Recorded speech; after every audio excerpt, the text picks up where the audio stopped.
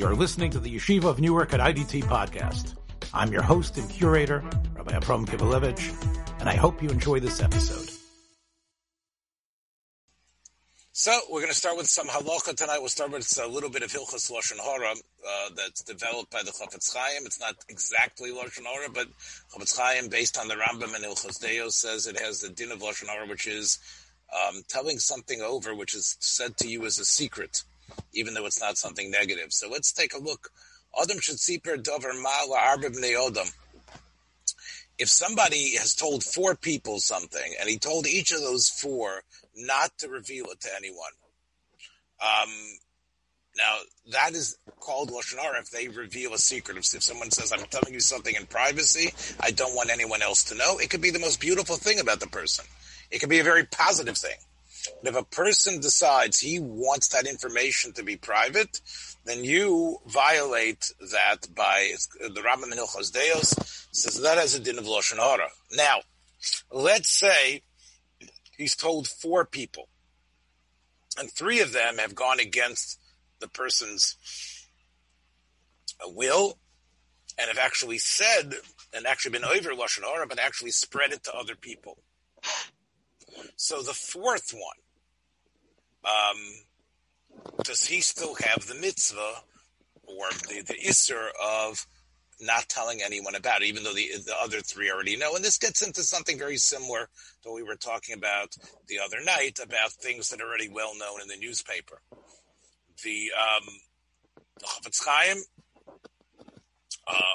when he deals with this question, says that he feels that that fourth person would be usher to tell it. Now, why should it be usher?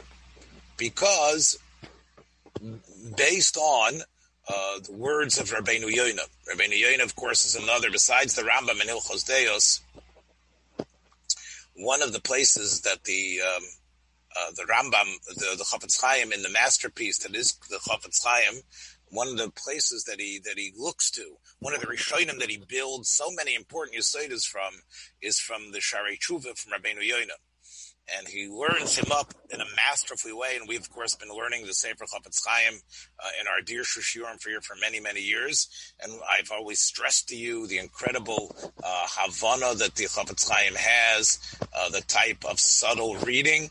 And this is something, even before he began his book on the Mishnah Berurah, you could see that type of mind at work, the way he analyzed the words of Rabbeinu Yoina, which, again, people knew it was a Musar Sefer, but he actually shifted Rabbeinu Yoina from just a Baal Musar into an integral Rishon in Halacha when it comes to Hilchos Lashon Hara. So, based on the words of Rabbeinu Yoina, the Chafetz Chaim develops the idea that when it comes to revealing a secret, there's two negative aspects. One is the fact the person doesn't want that secret known, because he wanted to keep it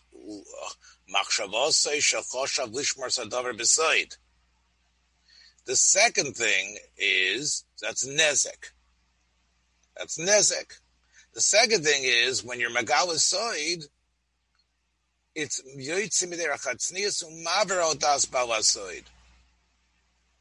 now, there's an Isser that's called, again, what does that mean? In other words, the idea is there's a relationship, there's something you had with that person that you are going against that person's will. The first thing is, the guy doesn't want anyone to know about it. And he clearly feels this will hurt him. Well, everybody knows about it already, so you're not hurting him anymore. But there's still a secondary level here that you're maver on his das, because he told you not to say it. So therefore, the Chafetz Chaim says he splits the needle.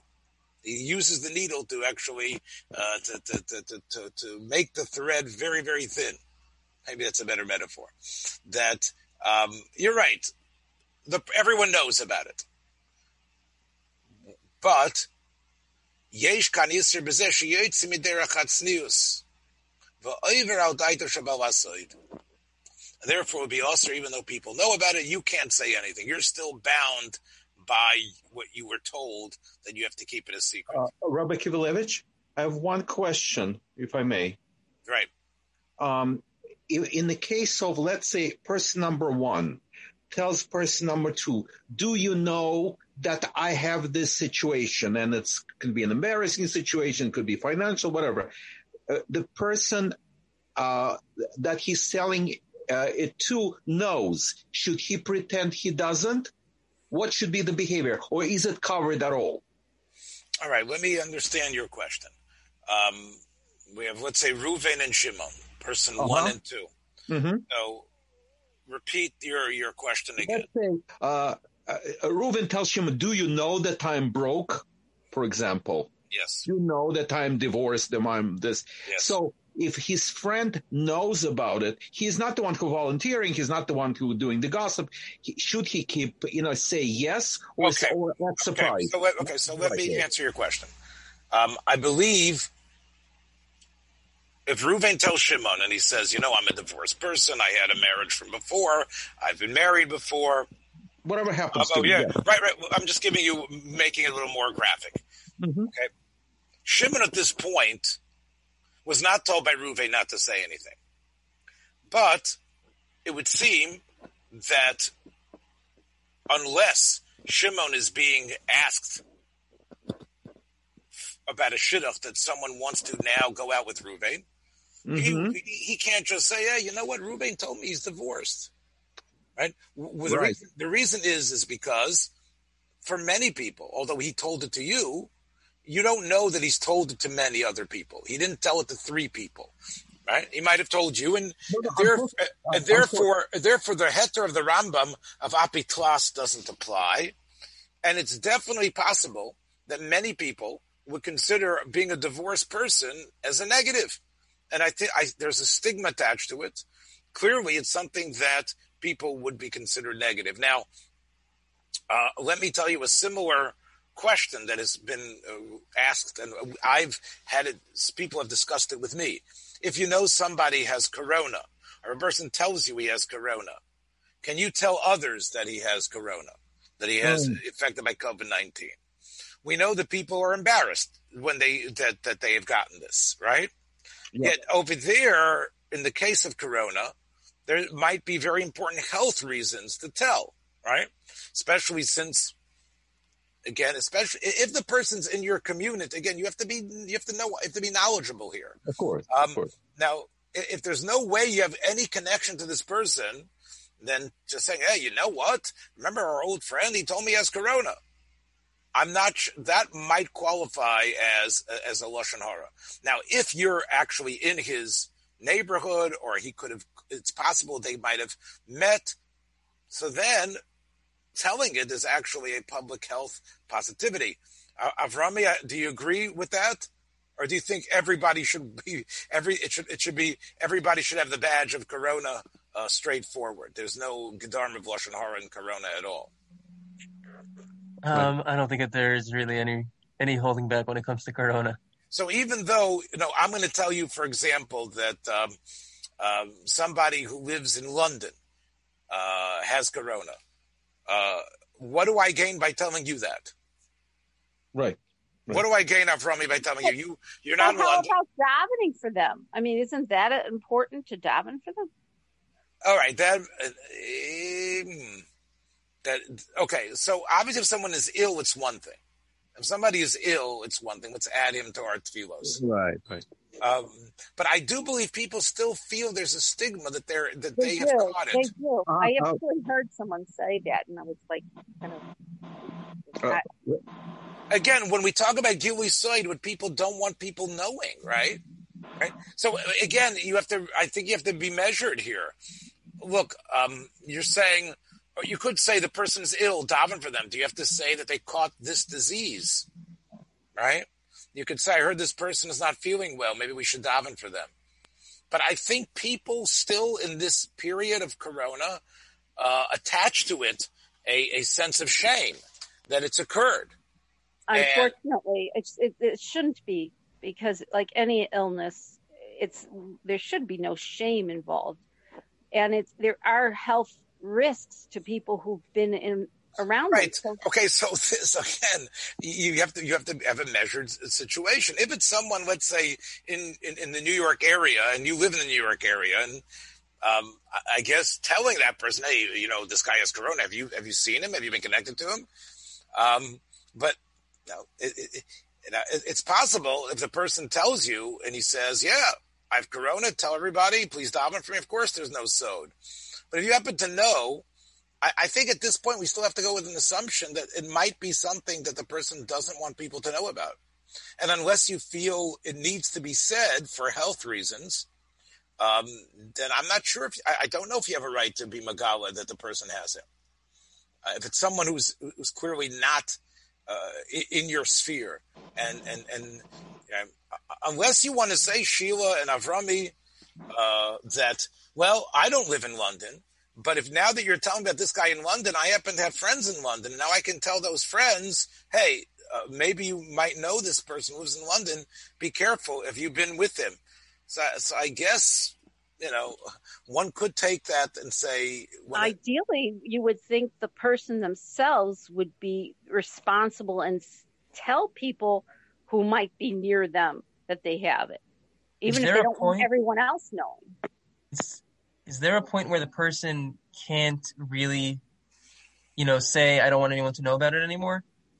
Like where just you're thinking that this is a bad thing, but it's objectively not. Right. So it comes to Gilui Sod as well, right? Obviously, for the health of the tzibur, we would say it's l'tayeles. You're not trying to hurt the person; you're trying to save the community. But I think you have to be careful about that. I think you have to be careful about just to say sort of needs to know, right? A needs to know basis.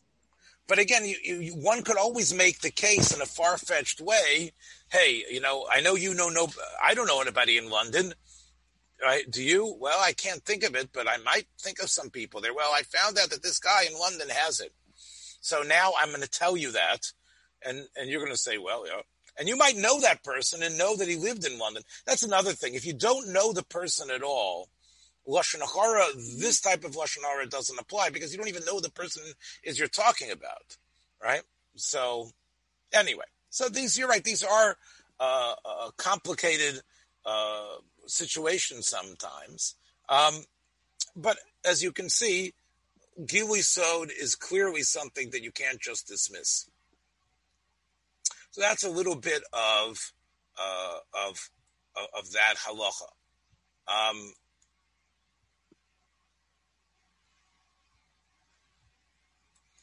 In terms of our Mishnah Berurah today, I'm going to cheat a little bit here and read to you from one of the malachas that you might want to do on Yom Tov and Shabbos, which of course, let's say the malacha of soser, of destroying something.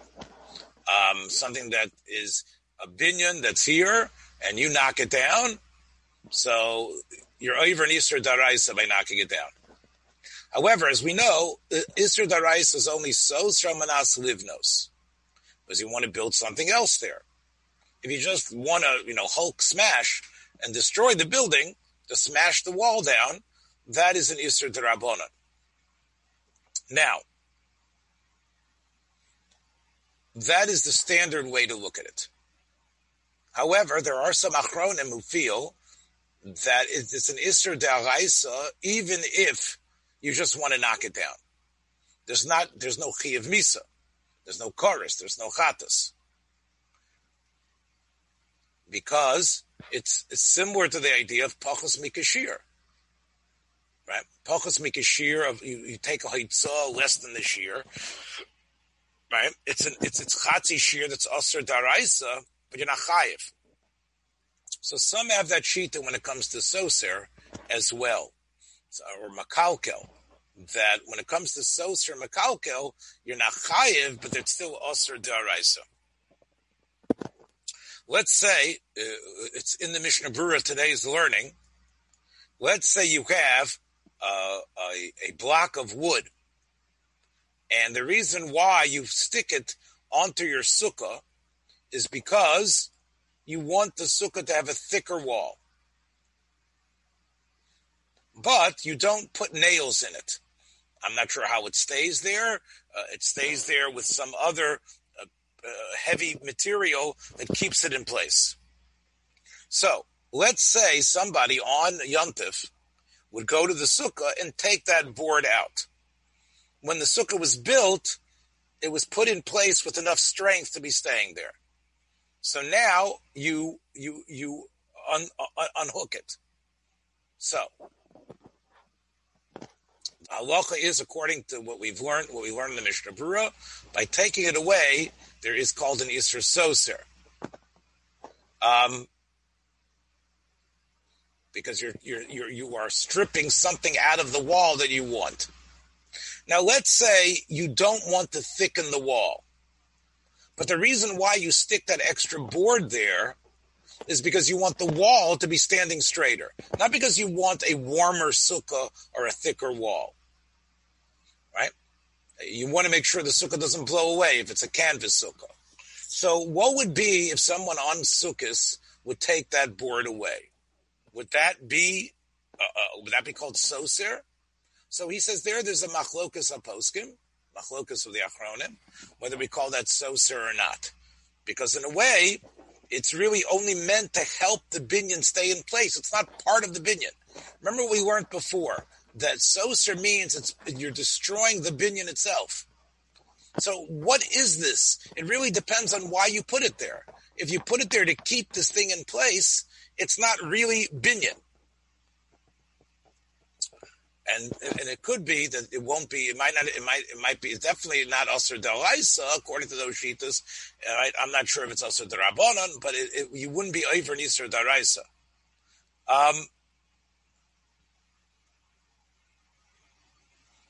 Obviously, if you just place it there because you want to have firewood, so of course, even though it happens to derech agav help the sukkah, in other words, it happens to be put there. Hey, I didn't realize that it was by my sukkah. Yeah, it's helping, isn't it?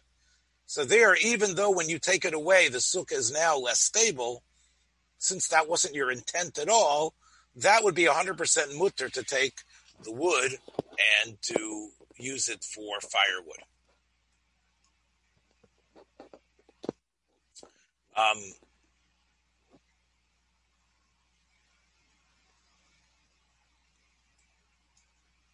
Okay, so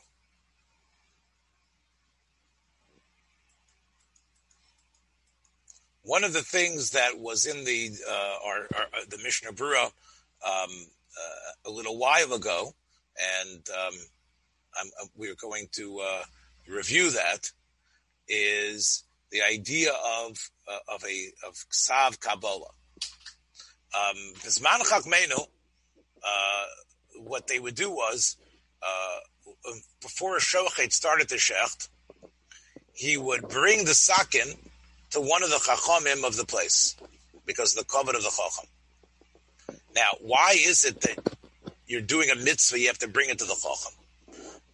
Why isn't that when you wear tzitzis or tefillin, you don't have to show the chacham your tzitzis or your tefillin? Because b'dikas hasakin tluya bezoch hamachshava shalabodek. Checking a knife really is a very subtle process, a subtle feeling that the person checking it has. Once again, we quote Rabbeinu Yonah. The Chafetz Chaim quotes Rabbeinu Yonah in the Mishnah Berurah. Hello, Tira. Ki yivdak adam pamim shalosh v'lo yargish b'pegim adaka ve'achar kach yimtzena. Ki hichin libo be'achrona. Ubechinas chush hamishus kefi kavonas halev. So, in other words, when it comes to tzitzis, you don't have to be the greatest chacham to be able to look at the tzitzis and say, it looks like it's puzzle now. You can tell it's unraveled. You don't have it properly. The tefillin don't seem to be square. When it comes to the knives, it's really a very subtle type of recognition.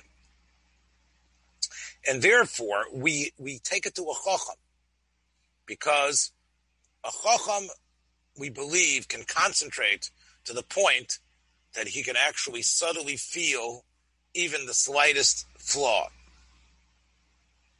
And that's the reason why we take it to the Chacham. Another reason is checking a knife, we look at it like a psak. And therefore, this is almost like you want the posek to be involved. Are my tzitzis good? That's not like a hayra. That's not like you're sitting in Bezdin. But it was the minute that a knife checking, and this was already in the time of Chazal as well, that's like a psak, so you need to be machabed the Chacham. Even though that's the way it was in the time of Chazal, in today's time, we do not have the minig anymore of checking the knife and showing it to the Chacham. Now, the Chachamim did come periodically to the Beis HaShchita, and there was times when the Chacham would call people and say, I want to see your knives. But it wasn't the way it was in the time of Chazal, that before every Shchita, the Chacham of the ear was called in to check the knives. Why is it different today? So the poskim say, we know that Bizman Hazeh, a shochet becomes a shochet for a community. And he needs to get a permission, a Kabbalah, from the Chacham of the city. That's called, right, Ksav Kabbalah. Now, by giving the shochet Kabbalah, so part of it is not just this is smicha. The Chacham is saying, I don't need the covet anymore for you to show me the sakin, because I feel that you are on the madrega that you know. And that's part of why Ksav Kabbalah is so important. You know, you need a Kabbalah to shecht, because that not only tells you the shochet is something, but also because it tells you that that you don't need the bedikas hasakin. I know it's already after Shkia, but I think we need to remember, and I'm sure you do, Moshe and others, that we just passed, of course, the Yom HaShana of Chocham Avadia Yosef, which was Gimel Cheshvan. So, a question. Yes. What's happening with all the commercialized Beit Shchitas that right now each shochet is supposed to be shochet about 12 chickens a minute? So you want to know, you have a question which has been true, which is a question which is relevant for the last 35 or 40 years, maybe even more, where the speed in which they are shechting animals is intense, right? That's your question. In other words, it's one thing to say, right, you believe that there should be more hashgacha. So for that reason, there are mashgichim at Empire and other places that have it, that they set up there, and they are supposed to check the knives every 20 minutes or so, I think, or every 20, 25 minutes. So they do have something in place over there. And that's, my brother worked for as a mashgiach in Empire for many years, and there are many other, my daughter-in-law, Jessie, her uncle is a mashgiach in Empire. So most of the shlach places do employ, and the mashgiach has to be out there with the shochtim and asking to check, and they probably report when there's an issue. I don't know. I met a shochet in Israel. I met a shochet that was kicked out because he couldn't do 12 of them in a minute. He did only 9 in a minate. I think you might have told this to me before. So you're saying that you think this is shocking because it is. Now, there's a lot of truth to what you're saying, but it's not like we're just going to let them, and we're not going to be checking the knives. There are checking of the knives that do occur. Is it possible that they can be so quick and make sure that they never have any problems? Because obviously there's more than just checking a knife, because we know, there are other issues with shechita, and you're probably correct on another level, which is that these places that whatever the shlachtos is, the amount of birds that are shechted is immense. And there's another thing which I don't know if how strong it is of a halachic issue, but the way the birds are raised in those places as well, the hormones that are given to the birds, and these birds over there, as you know, they are monstrosities. You know what I'm talking about. There are these giant monstrosity birds that and some of them barely have a head. They have like a big fat body and a little head sticking out of it. And Rabbi Kivelevitch. So let me just make my point. Sorry, yeah. I think there's an issue of Tsar Balei Chaim as well in those areas, and I have a very hard time. I guess we eat our chicken and we sort of don't want to know. But as my daughter, who is a vegetarian, can tell you, there's plenty of videos that are out there to try to convince people to, and there are kashrus organizations. They aren't from the standard kashrus organizations that are trying to push this tzedek. I don't know what it's called exactly, but Avi Weiss and his yeshiva are pushing this, that we should try to move away from these type of, it should be, what is it called? Range chickens, not farmed in these places, and we should pay the extra price. Free range, right? And I know that I think there's a lot of validity to their argument, and I think that I can't say that the chickens are not kosher, but the chances of the chickens being treif are increased at these plants.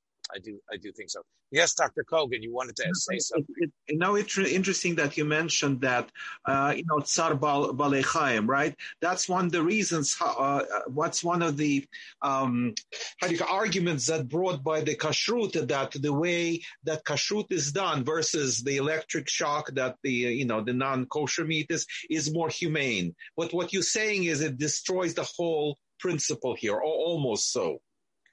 Right? If you have okay, look, it's all okay. The whole argument is that should not be painful. It should be as closer to just falling asleep for an animal. I think that's for people who are trying to keep kosher. I think that's a very a big thing. So, everything is in moderation. Clearly, the difference between slaughtering an animal at its neck and taking a gun and shooting its head off is clearly a less of a Tsar Balei Chaim. Is that the only reason why the Torah was mitzavish shechita in such a way that it should have the least amount of pain for the animal? I don't know if that is true. I think it's one of the reasons why God commanded it that way. But I think we need to be careful and say that if the animal is in tsar, that somehow the food isn't kosher. We have to be careful about saying that. I wouldn't say that. I mean, doesn't Rav Moshe talk about, when they're talking about, veal, how somebody who's a Baal Nefesh wouldn't, eat it because of the Tsar Balei Chaim involved. But it's not that it's not kosher. It's just that it's not good for you to be someone who contributes to cruelty. But at the same time, you cannot say it's not kosher. Right, and again, right. I think what you're saying is true, but again, once the cat is out of the box, the Tsar Balei Chaim issue, then it basically leads to the conclusion of not penning the animals up, not slaughtering them, and letting them live and not eating them. Right? I mean, that's what it eventually could become, and therefore, there's a slippery slope. I think if you know that an animal is being mistreated, and that the whole way this animal's food comes to you is by living in this, in these pens that are full of terrible feces, and the animal can hardly move, and it just becomes this big fat monster that the people shech to get the great pulkas. I think that's that is something which should give us pause about our desires and realize how we have to. We mentioned Chacham Avadia. I just want to mention something from Chacham Avadia here. So, the Moshe, what is the mashbak? The mashbak is the. Do you know what that Rosh Tevis means? Not sure. I'm not sure. Okay, but I assume it's like a shamus. But anyway, he once gave to Chacham Avadia the Tefillin Rabbeinu Tam instead of the Tefillin Shel Rashi. So now we know that the Chacham Avadia, like many Sfardish poskim, felt that you make the bracha only on the Tefillin Shel Rashi, not on Rabbeinu Tam. When Chacham Avadia realized that the tefillin he had put on were Rabbeinu Tam's, well, first of all, the shamus was very upset because he knew that Chacham Avadia had now made a bracha on something he normally would never have made a bracha on, which is the tefillin of Rabbeinu Tam. So first he told the shamus, no, lo nora. Even though I never have done it, Al Pi Halacha. And at least now it was your toes, but at least now I could say I have a little bit of a schut that I made the bracha on Rabbeinu Tam tefillin for once. But after the shamus left, they say the Chacham Avadia cried. He cried. He was in tears the whole day because he might have made a bracha levatova. So he, of course, didn't want that person to feel bad. But people who saw him privately, you can see that he was crying over this idea of bracha levatova. And here we are talking about eating and stuffing ourselves, and here you see Chacham Avadia was so nizar that the whole day he was consumed by the fact that he had not, he might have made the bracha incorrectly.